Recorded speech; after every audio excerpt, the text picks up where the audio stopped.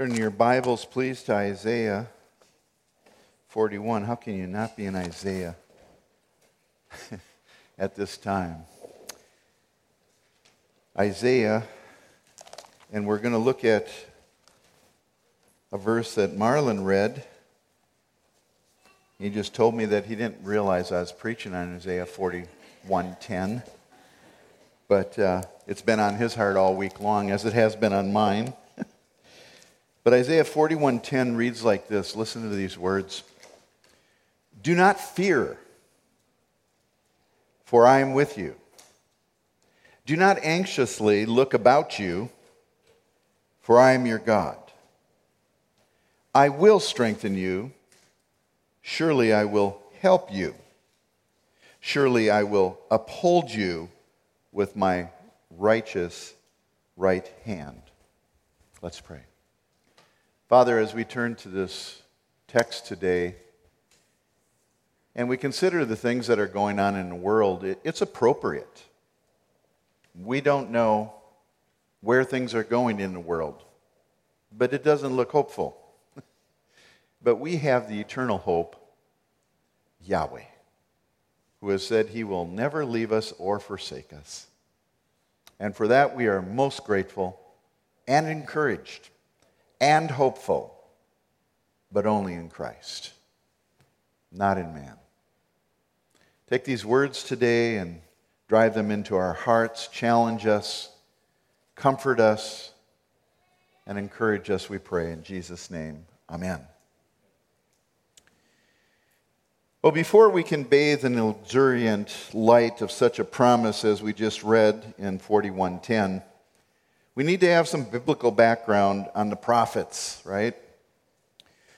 The prophets in the English Bible are divided up into the major prophets and the minor prophets, but it has nothing to do with the importance of what they were writing about. Like the major prophets weren't writing about something more important than the minor prophets. It has everything to do with the length of the books.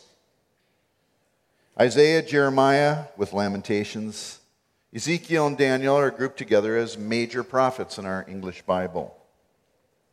I'd like you to consider the following facts regarding these prophets and the books that they wrote. Isaiah was written 100 years before the Babylonian captivity. These are very important facts.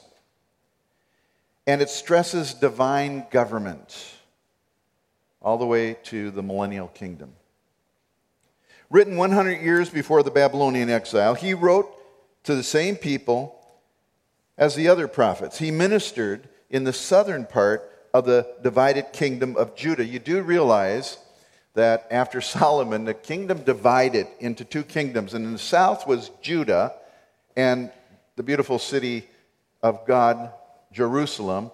And to the north was what they referred to as Israel, and the capital city there was Samaria. So at the time of Isaiah, all seemed like it was going along well, at least to the people. The people felt good about themselves and their situation. But Isaiah, through God, saw things very differently. And while the people were saying peace, peace, when they were facing terrible future, they did not change. Isaiah warned the Jewish people to repent. To repent. Isaiah brought the message that the people needed to worship God in truth and not just go through the motions, or terrible things would befall them, i.e., the Babylonian captivity, which came to pass because they did not repent. Jeremiah, on the other hand, wrote right before the captivity, and he stressed practices harmonious with divine government. He came after Isaiah's time and during the last days of Judah's history, the southern kingdom. And during the reign of the last 5 kings of Judah, Jeremiah saw the potential for exile and Babylonian captivity as imminent. He knew it was coming. He could tell by the lackadaisical response of the people toward God. Everything that Isaiah prophesied was coming to fruition during Jeremiah's time. In Lamentations 4, Jeremiah records the invasion of Jerusalem. It was a century after after Israel was carried away by the Assyrians. The Babylonians were surrounding the holy city Jerusalem under King Nebuchadnezzar. And in a moving eyewitness account of the fall of Jerusalem, Jeremiah describes the horrible sufferings and devastation in Judah during that time. I want to read just a portion to you from Lamentations chapter 4. The tongue of the nursing infant sticks to the roof of its mouth for thirst. The children beg for food, but no one gives it to them. Those who once feasted on delicacies perish in the streets, and those who were brought up in purple embrace ash heaps. For the chastisement of the daughter of my people has been greater than the punishment of Sodom, which was overthrown in a moment, and no hands were wrung for her. Her princes were purer than snow, whiter than milk. Their bodies were more ruddy than coral. The beauty of their form was like sapphire. Speaking of the children of Israel, living in all the glorious blessings of God. And now their face is blacker than soot, and they are not recognized in the streets, and their skin has shriveled on their bones, and it has become as dry as wood. Happier were the victims of the sword than the victims of hunger, who wasted away, pierced by lack of the fruits of the field. The hands of compassionate women have boiled their own children. They became their food during the destruction of the daughter of my people. The Lord gave full vent to his wrath. He poured out his hot anger, and he kindled a fire in Zion that consumed its foundations. Lamentations 4 through 11. Those are God's people. Ezekiel was a prophet during the captivity. He wrote during the captivity, the Babylonian captivity, and he stressed the person of divine government, the king. Now, all of these prophets, Isaiah, Jeremiah, Ezekiel, and into Daniel, all of them gave hope to God's people that what they were experiencing in the Babylonian captivity was not the end. Though it was brutal, it was not the end. Ezekiel prophesied to a group of exiles right in Babylon, and his message was more hopeful than the other prophets in that the hammer had already fallen, and Israel was captive in Babylon. And toward the latter chapters in Ezekiel, he prophesied about the glories of a coming kingdom, the kingdom that Messiah would reign over. We know it as the millennial kingdom. Isaiah also talked about the millennial kingdom in chapters 40 through 66. Finally, Daniel, also writing during the captivity and up to its end, explained that divine government will be personal, perpetual, forever. I love the book of Daniel. You can go on our website and listen to sermons that I preached on the book of Daniel. I was doing it in the evenings, as in the morning I was preaching through Revelation. That's also online. I just love those books. Both of them, they fit hand in glove together. This prophet, Daniel, was unique among the others in that Daniel, although he prophesied during the captivity like Ezekiel, he prophesied as a great leader in pagan Babylon. He wasn't a captive, so to speak, or not treated like a captive. He was one among the many. And he is like a bright shining star in the midst of a dark and crooked generation. I love the book of Daniel. Daniel shines through 3 pagan regimes. What a hero. He tells of the 4 great kingdoms of Babylon, Medo-Persia, Greece, and Rome. And Daniel's lifetime spanned 2 of these great civilizations, Babylonia and Medo-Persian empires. Daniel was still around when Cyrus ruled Medo-Persia. And he saw the Jews released from captivity. Remember, Daniel was brought into captivity at the beginning. And he saw the end of captivity. And because even in the midst of terrible and dark days, when Israel was under the mighty hand of God, exiled from their homeland, captive in a foreign and pagan land, God had gone before them and established Daniel, a choice servant of the Most High God, right in the midst of pagan society. Now, when I think of the book of Daniel, and Daniel as a man, and of all of his prophecies, I think of only one word: epic. It is epic, a phenomenal book. Now, returning to our text in Isaiah 41:10. This was written after the northern kingdom, Israel, the city of Samaria, had fallen to the Assyrians. So the southern kingdom saw that. They knew that.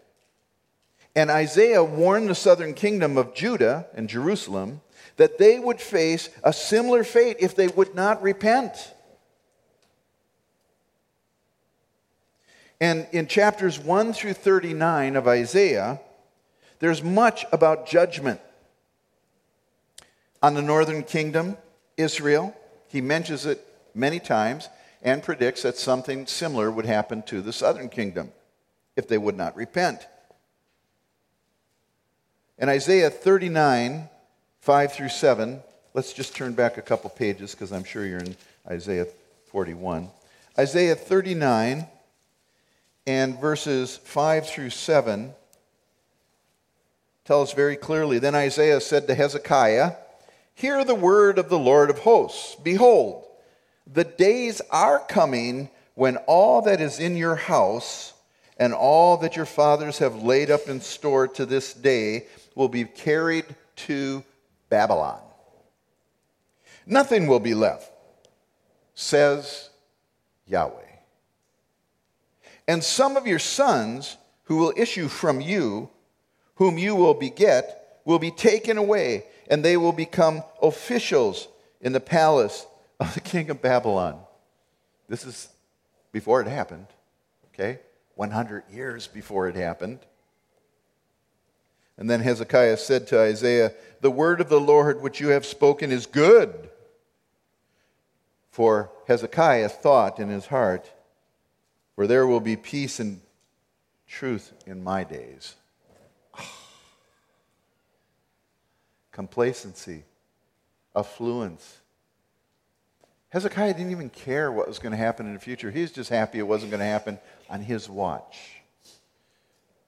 Lord, help us. Isaiah begins an entirely new section in the book of Isaiah in chapter 40. And it goes all the way through to the end, chapter 66. And look at 41, chapter 41, verse 1.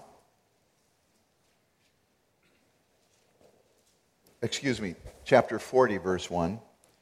"Comfort, O comfort my people, says your God. Speak kindly to Jerusalem and call out to her that her warfare is ended, that her iniquity has been removed, that she has received of the Lord's hand double for all her sins." It's very interesting. How can Isaiah say this if they had not even gone into captivity yet? Captivity is still 100 years forward in the future, and Isaiah is writing this. Because he's speaking proleptically. That's a big word. It comes from prolepsis, which means it's a representation of a thing as existing before it actually takes place. And prophecies are filled with that. Prophecies in the Old Testament as well as in the New Testament, God speaks as assured that the thing has happened, even though it hasn't happened yet. Just a testimony to who God is. And prolepsis is often at play in biblical prophecy. God is sovereign and beyond the constraints that hinder us, and he sees what is future to us as having taken place already. And he's providing comfort. Listen to this, people. In verse 40, or chapter 40, verse 1, he's providing comfort 100 years in advance of them experiencing the suffering where they will need that comfort. That's Yahweh. That's the God that we worship. That's the God who created the heavens and the earth and knows the beginning from the end. It's just amazing. We know that his people were aware of the prophets and the books that were written because Daniel, one of those carried off into captivity and who weathered 3 regimes of ungodly and wicked world leaders, at the time of captivity, as it drew to a close, he literally turned to Jeremiah 25, 11, and 12 and read that Jeremiah said, "You will be in captivity for 70 years. And Daniel went 1, 2, 3, 4, all the way up to 69 and a half or whatever. And he said, hey, it's almost over. Our 70 years is almost up. Because he believed God's word. He believed the prophets that prophesied. He determined time of captivity was at its end. Even back in 2 Chronicles 36:21, God predicted that Israel would be in exile for 70 years. 2 Chronicles 36:21. He was already telling them, you're going to suffer for 70 years in captivity and be in exile. And the reason was because of the Sabbath rests that Israel had ignored for so many years. That's a whole other topic. I'm not going to get into it, but this is important truth. So when we look at it, Isaiah 41:10, we are seeing Yahweh, the covenant God of Israel, assuring them that though they will be exiled for 70 years and the glorious capital city of Judah, Jerusalem, will be completely destroyed, it is not the end. He's not through with his people. He promises that he would deliver them again, and I'd like to consider his words of comfort and what they might mean to us today. The title of the message is The Specter of Fear.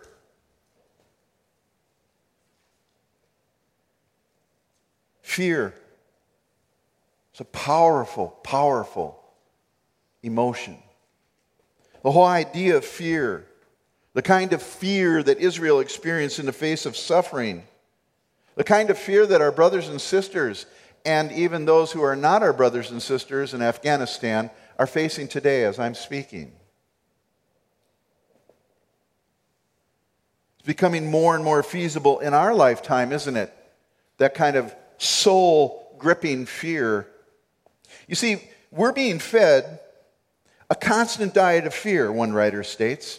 Fear of terrorists, fear of illegal immigrants, fear of people who are too religious, fear of people who are not religious enough, fear of Muslims, fear of extremists, fear of the government, fear of those who fear the government, and the list goes on and on. I didn't even mention the plague, right? Or so-called. Fear prevents us from thinking. The emotional panic that accompanies fear shuts down the prefrontal cortex, or the rational thinking part of our brains. In other words, when we are consumed by fear, people, we stop thinking. And if you've ever been really afraid, you know exactly what I'm talking about. I've had that experience a number of times in my life. It's not fun, right? Fear has been a critical tool in past fascist regimes, and it now operates in our contemporary world, all of which raises fundamental questions about us as human beings. Listen to me, because this is a question for us as Christians. What will we give up in order to perpetuate the illusion of safety and security?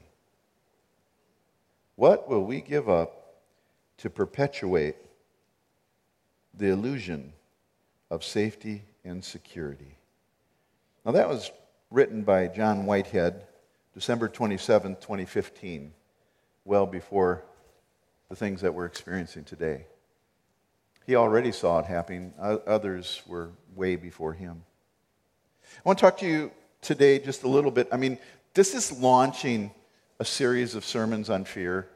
And as I began to dig down and start looking into this topic, I recognize this is going to be more than 1 week. So bear with me as I play this out and travel along with me on my journey through God's Word. There are 3 categories of fear. 3 categories of fear. And I think this would sum them. All fear falls into one of these 3 categories. First, there's natural fear, okay? Natural fear. Now, this is a fear all of us have experienced where there's an agitation of the mind due to a sense of approaching evil or danger. 1 John 4:18 tells us that there is torment in fear. That's a strong word. But in natural fear, when evil's coming upon you or you're fearful that something is going to befall you that you really can't escape, it torments you. It's not always sinful. Listen to me. Fear is not always sinful. Natural fear is experienced by believers and non-believers alike. It's kind of a natural thing. And it's not always sinful, but it is always the fruit and consequence of sin. I can say that and take it to the bank. Fear is always the fruit and consequence of sin. What was the origin of fear, people? Think of the origin of fear. It's been with us ever since Adam in the garden, hasn't it? After eating of the tree that had been forbidden to him by God, we read Adam was among the trees of the garden, hiding from God after he ate of the fruit. In Genesis 3:10, Adam answers God as to why he had hidden himself from him, saying, I was afraid. It's the first instance of fear. Even our Lord, in his humanity, facing his impending time on the cross, experienced fear, yet without sin. But he experienced fear because it is a human experience. And he was the God-man, 100% God, 100% human. We read, and he took with him Peter and James and John, and he began to be very distressed and troubled in the Garden of Gethsemane. Distressed and troubled. The word distress means to become alarmed, struck with terror, and troubled means to be literally filled with anguish. That was our Savior as he contemplated the cross. And yet he prayed, not my will, but thy will be done. Right? Natural fear is part of the human experience, and it comes because of the fall. Often when faced with impending circumstances, the sense is, I don't know what to do. I don't know which way to go. Evil is the object of fear. And death is the greatest of all evils. Job referred to death as the king of terrors. The king of terrors. Now I read of how individual temperaments come into play with fear, human fear, natural fear. And I love this because it's got 2 of my heroes in it, Luther, Melanchthon. Martin Luther was like a lion in temperament. He was really courageous, right? He went against the Pope, right? The Papists. And his friend Melanchthon, incidentally, Melanchthon was the first one to ever put together a systematic theology. Okay? A lot of good stuff came from that era. And Melanchthon wasn't like Luther. Luther, writing to his fellow collaborator, Melanchthon, said this, quote, I am secure. I am a secure spectator of things. I do not fear anything those fierce and threatening papists say. I dislike those anxious cares which you write almost consume you. 2 men, godly men, standing against the papists and the Roman church in all of their error. And one is as bold as a lion, and Melanchthon, he says, is filled with anxious cares that almost consume him. Beloved, I look out on our flock. Oh, we got both. We got people that are saying, bring it! They're ready. They're ready to go. And then we got other people going, what's going on? What's happening out here? Is everything going to change? Okay? It's just personality type, okay? We need to love the lions because they're going to lead the fray. And we need to love the timid as well and encourage them. They're not sinning.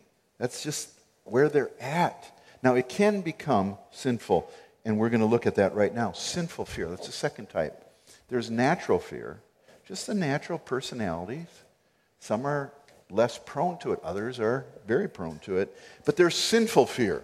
Now, we can see sinful fear displayed in at least 5 ways. Sinful fear is unbelief and a refusal to trust God. That's sinful fear.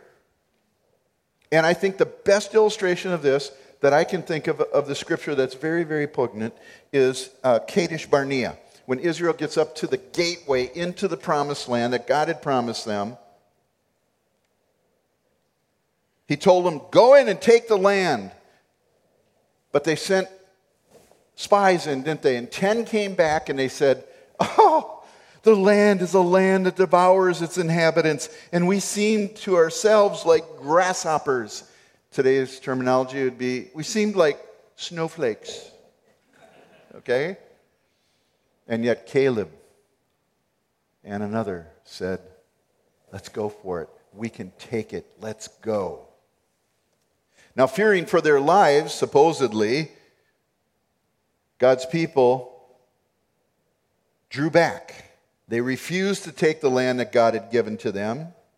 But their fear and their self-protection only masked defiant unbelief. God said, go in, I'm with you. I have given the land into your hand. Go take it. And you know what they said? They said, we're afraid that we and our children will die. And so they refused to take the land. They hid behind fear, but it really was defiant unbelief. So sinful fear. Now Judah was threatened by Sennacherib of the Assyrians, and they wanted to make an alliance with Egypt. God's people did. But God, through Isaiah, told them, no, in returning and rest, you will be saved. In quietness and confidence, it will be your strength. But you would not. That's defiance. That's sinful fear, people. Find that in Isaiah chapter 30, verse 15. Sinful fear, listen to this, turns to the creature rather than the Creator when afraid. Sinful fear turns to the creature rather than the Creator when it is afraid. Sinful fear is unreasonable. That's another characteristic of it. Sinful fear goes beyond the cause of fear. Everything is frightening. When you're in this state and in sin, a twig breaking jars you, startles you. Not just the virus, but the surfaces that carry it and other people. Right? It slays me, and I have to confess to you, pray for your pastor, because I get personally offended when I'm walking down an aisle in Target and I don't have a mask on. Now, today, okay?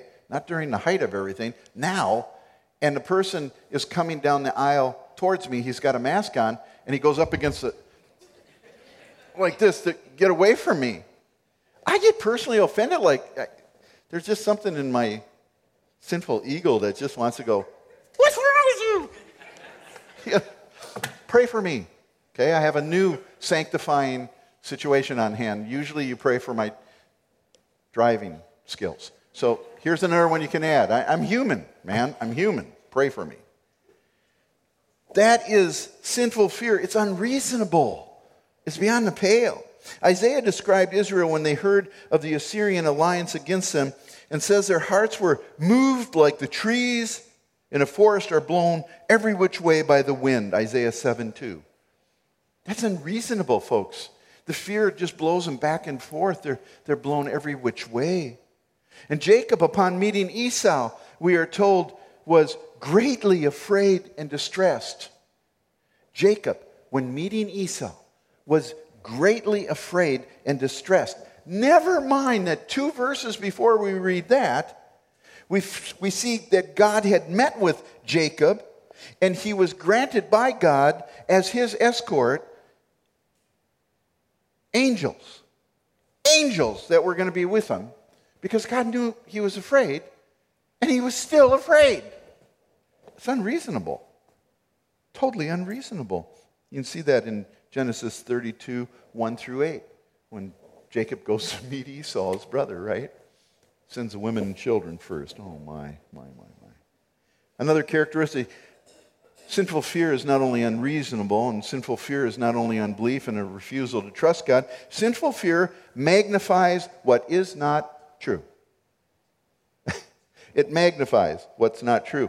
In the context of the verse that we are considering, Isaiah 41:10, Israel was putting their hopes in Egypt as though their horses and army were greater than Yahweh. And that's not true. And they had elevated Egypt above God. To which God simply reminded them, now the Egyptians are men and not God. And their horses are flesh and not spirit. Isaiah 31:3. But they were magnifying what is not true. Don't ever give anything your trust and dependence that is due only to God, your Creator. Oh, people, listen to me today. Don't give anything your trust and dependence that is due only to God, your Creator. We hear a lot about science today. Really? Is science greater than God? That would be to magnify something that is just not true. As to making people greater than God, and I'm not against science, real science. I'm against what's pseudoscience, what's being promoted. Let me get that straight. So making people greater than God, Jesus told his disciples, don't fear them who kill the body but are unable to kill the soul. Now that is a hard saying, isn't it? Who's he saying that to? His disciples, okay? And he's going to be crucified, and he knew that. And he's telling them, hey, listen, don't worry about those people taking your body. Body's just a tent. They can't touch your soul. You're good. Yeah, the king of terrors kind of grips our hearts when we start thinking about death, don't we? Remember Isaiah 51, 12 through 13. He says, I, even I, Yahweh, am he who comforts you. Who are you that you are afraid of man who dies? I love it. Who are you who are afraid of man who dies, and of the Son of Man who's made like grass? That you have forgotten Yahweh, your Maker. Don't make people bigger than God. People are not bigger than God. That's not true. Don't magnify that. Another characteristic, sinful fear distracts from spiritual duties. You can be so caught up in your fear that you let go of the things that you should do and you know you should be doing. Daily devotions, personal times of prayer, ministering to other people, coming to church. Oh, I'm getting serious now. I better stop that. Sinful fear usurps the soul's ability to rest in God. It becomes an all-encompassing force of distraction, causing the mind to focus only on the object of fear. In doing so, the soul cannot find rest or comfort and is unable to be composed before the Lord. No rest. Agitated. Very much unlike Daniel. When that frightful word came to Daniel of the edict to cast anyone who prayed to any god or man other than the king, or they'd be thrown in a fiery furnace. What did Daniel do? Well, we're told in God's word, in Daniel 6:10, it says this. Now, when Daniel knew that the document was signed, okay, the mandate went out, he entered his house. Now, this is a parenthesis, now in his roof chamber, he had windows open toward Jerusalem. So he entered his house, went up to his roof, where the windows were open to Jerusalem, where God and everybody could see him, and he continued kneeling on his knees 3 times a day, praying and giving thanks before his God, as he had been doing previously. Daniel wasn't afraid. He wasn't afraid to be thrown into a fiery furnace. Why? Because he wasn't given to sinful fear. He wasn't distracted from his spiritual duties. I never forget what St. Francis of Assisi said, and I like this. He was pulling the weeds in his garden, and somebody came by and they just were testing him, and they said, Francis, what would you do if you knew that God was coming back tomorrow, that the Lord was returning tomorrow? And you know what he said? I'd finish weeding my garden. He understood. Do we? So amazing.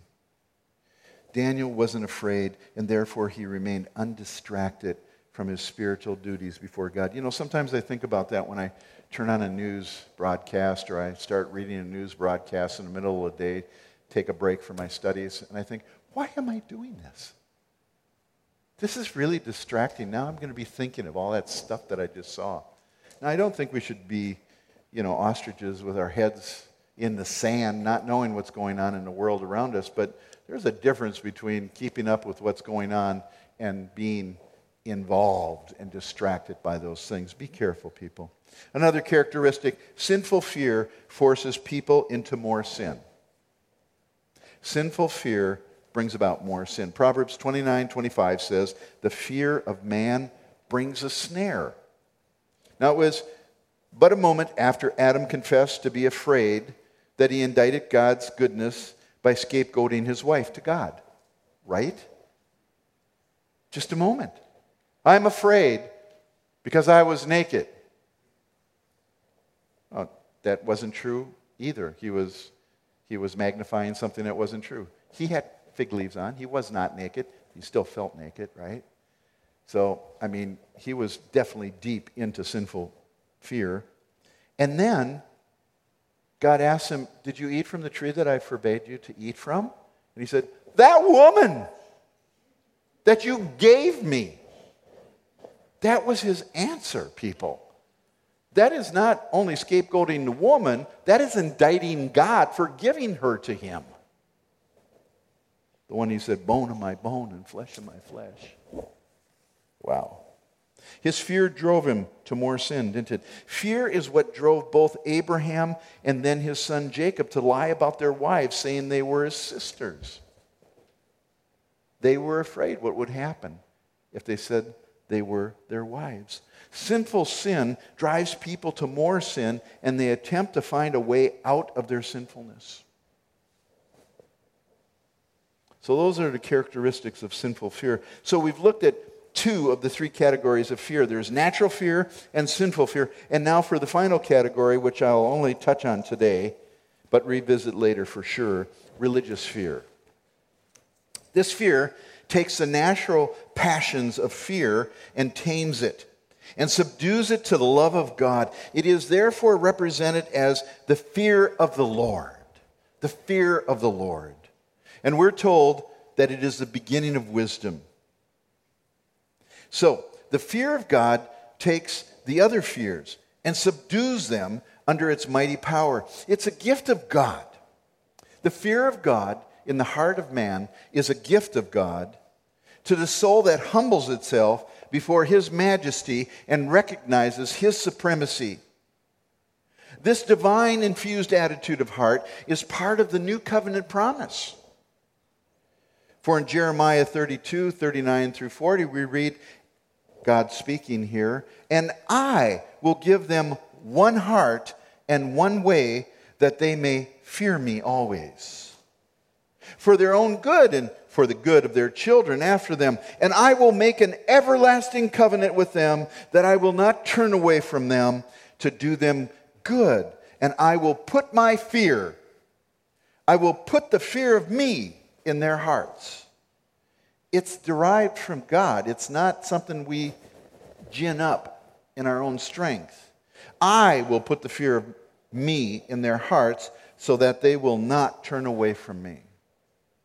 This is the religious fear. The soul that fears God is a soul that submits itself wholly to God. Those who understand the lordship of Christ over their lives fear the Lord. They fear the Lord. Now, the most common interpretation of fear is reverential respect, right? But I think there needs to be a little bit of honest fear, natural fear as well, because God could just stomp us out if he so chose. Look what he did to his own people to chastise them people. So, yeah, reverential fear, but also fear that trembles before a mighty God, because we're just flesh. We're like dust. And I more than once have prayed, oh God, see me as dust. Don't blow. Please don't blow on me. The Bible's full of commands to fear the Lord. Some have counted 365 instances, one for every day. I don't know. I haven't done that. And there are manifold benefits with this religious fear. Listen to these benefits. It is the beginning of knowledge, Proverbs 1:7, whereby the scales fall from the eyes and the understanding of God and his ways are revealed. Obviously, regenerate are the ones who experience fear of the Lord. It's the beginning of knowledge, Proverbs 1:7. It's the beginning of wisdom, Proverbs 9:10, which is the proper use of knowledge. Wisdom is taking what God has revealed to us and applying it to the situations and difficulties that we face on planet Earth. So it's the beginning of knowledge, it's the beginning of wisdom. And then we respond in a God-ordered way. Thirdly, the fear of God, or the fear of the Lord, will prevent sin in our life. Exodus 20:20, where Moses told the people that your fear of him will keep you from sinning. I like that. Wherewithal shall a young man cleanse his way, right? Cleanse his heart. Psalm 119, 9 and 10. His loving kindness, which is from everlasting to everlasting, is gifted to those who fear him. Psalm 103:17. That hesed, that loyal love, is granted to those who fear him. Another one, it is the origin of life, a fountain of life, according to Proverbs 14:27. And it prolongs and sustains life, according to Proverbs 10:27. It's all wrapped up in life, regenerate. Okay? Another one is the fear of the Lord brings strong confidence. You feel insecure, a lack of confidence. Maybe you're not fearing God enough. Maybe you don't know him well enough. Because it provides not only confidence and strong confidence for you, but it provides a refuge for your children as well. Proverbs 14:26. These are all benefits for fearing God. And there are many benefits more that we could look at, and we probably will through this series.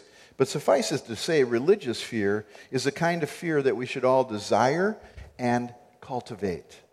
And the way that we cultivate it is by coming to know God in a deeper and deeper way. Now, how do we grapple with the fear that grips our souls sometimes, and not the fear of the Lord? The fear of man and the fear of circumstances all around us, like we're all facing. Not to the degree yet that the Afghanis are facing. But don't you for a second think that it couldn't happen here. Not for a second, people. What do we do with that when that kind of natural fear takes hold of us and maybe turns into sinful fear, what do we do when fear overwhelms us? Well, Isaiah 41:10 provides us with that wonderful help. And that has to be the longest introduction I have ever done. Ever. But the first thing I want to say is the presence of God, the presence of God. If you look at Isaiah 41:10, it says so clearly, "Do not fear, for I am with you."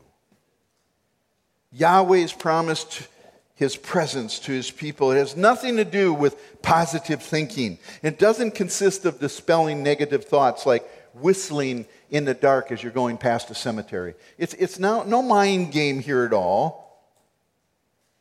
Rather, through the use of two concise casual clauses, ki in the Hebrew, for in our English Bible, there's two of them there.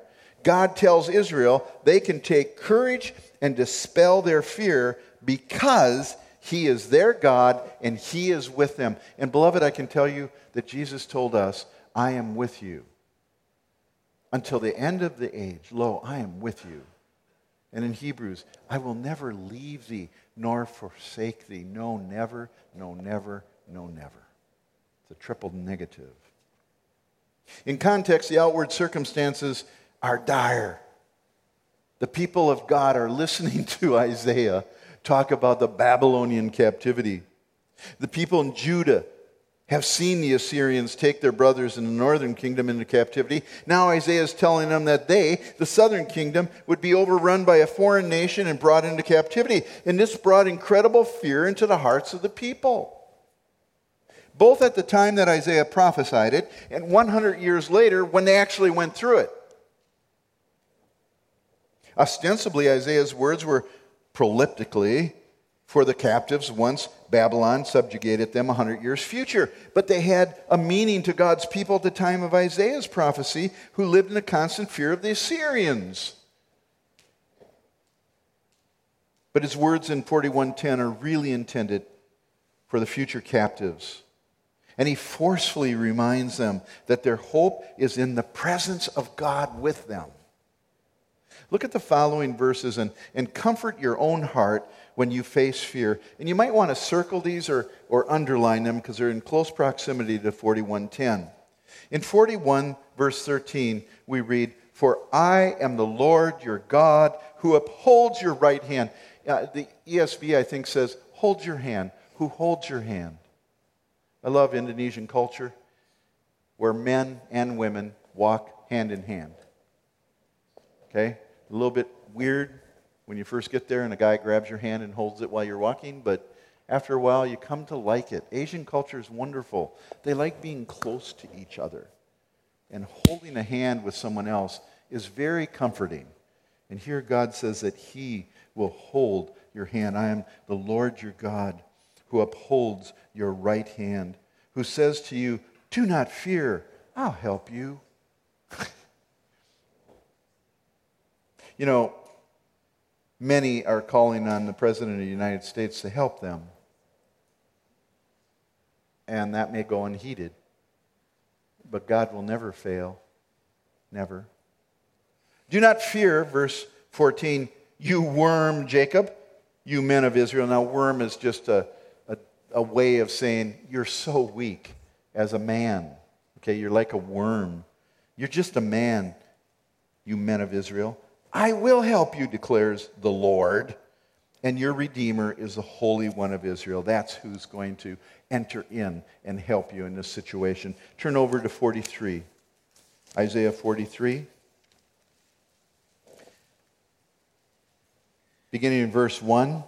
"But now, thus says the Lord, your Creator, O Jacob, and he who formed you, O Israel, do not fear, for I have redeemed you. I have called you by my name. You are mine." What security? You are mine. "And when you pass through the waters, I'll be with you. And through the rivers, they'll not overflow you. And when you walk through the fire, you will not be scorched, nor will the flame burn you. For I am the Lord your God, the Holy One of Israel, your Savior." That's all to help them to understand that He is going to be with them and His presence will protect them. Our brothers and sisters in Afghanistan are passing through the waters, the rivers, and the fire. And we should pray for their deliverance every day, multiple times, for sure. Pray for their safety, and pray for their rescue, absolutely. But we should also pray for their courage and strength to provide a witness right now as many face death. And many will be martyred, and multitudes more will watch their testimony as they face the ultimate terror, death. And may God give them the grace to stand strong and face their death with God's grace, so that those watching will marvel, because that's what martyrdom's all about. And it is not the end, it is the beginning of eternal life for those dear brothers and sisters that may be facing death. And we, even as we pray for their strength, pray also for many to come to saving faith through witnessing their testimony. I believe it was the Methodists that say, our people die well. I got to see that in Taliabo. A people that was totally afraid of death. They'd do anything not to die. They're scared to death of death. But when the gospel came, and they became believers, and in their passing, they reached out to their Lord and Savior, and they were unafraid. They were unafraid to die. That is the greatest testimony there is against the terror, the king of terrors, death. But God can give that kind of peace, and we pray that for our friends in Afghanistan. There's so much more to say about God's presence and the comfort and the empowerment of truly believing the God of creation, that He is present in times of fear, but we're going to have to wait until next week. And we'll continue to break down Isaiah 41:10 and see through it that we can face natural fear and even sinful fear head on and overcome it victorious in our Lord Jesus Christ. Let's pray. Thank you. Words fall far short of the gratitude that we have towards you, God, for revealing these truths to us. And even as Isaiah preached 100 years before the Israelites actually went through that Babylonian captivity, haven't you told us that you're returning? Yes, it's been 2,000 years, but your word doesn't fail. You're coming, and I believe you're coming very soon. Oh God, may you find us very, very dedicated and fruitful and faithful to you when you come. Thank you for these words of encouragement and challenge. And I pray, God, that you just strengthen our inner person. It's tough times, Lord. Strengthen us, we pray, in Jesus' name. Amen.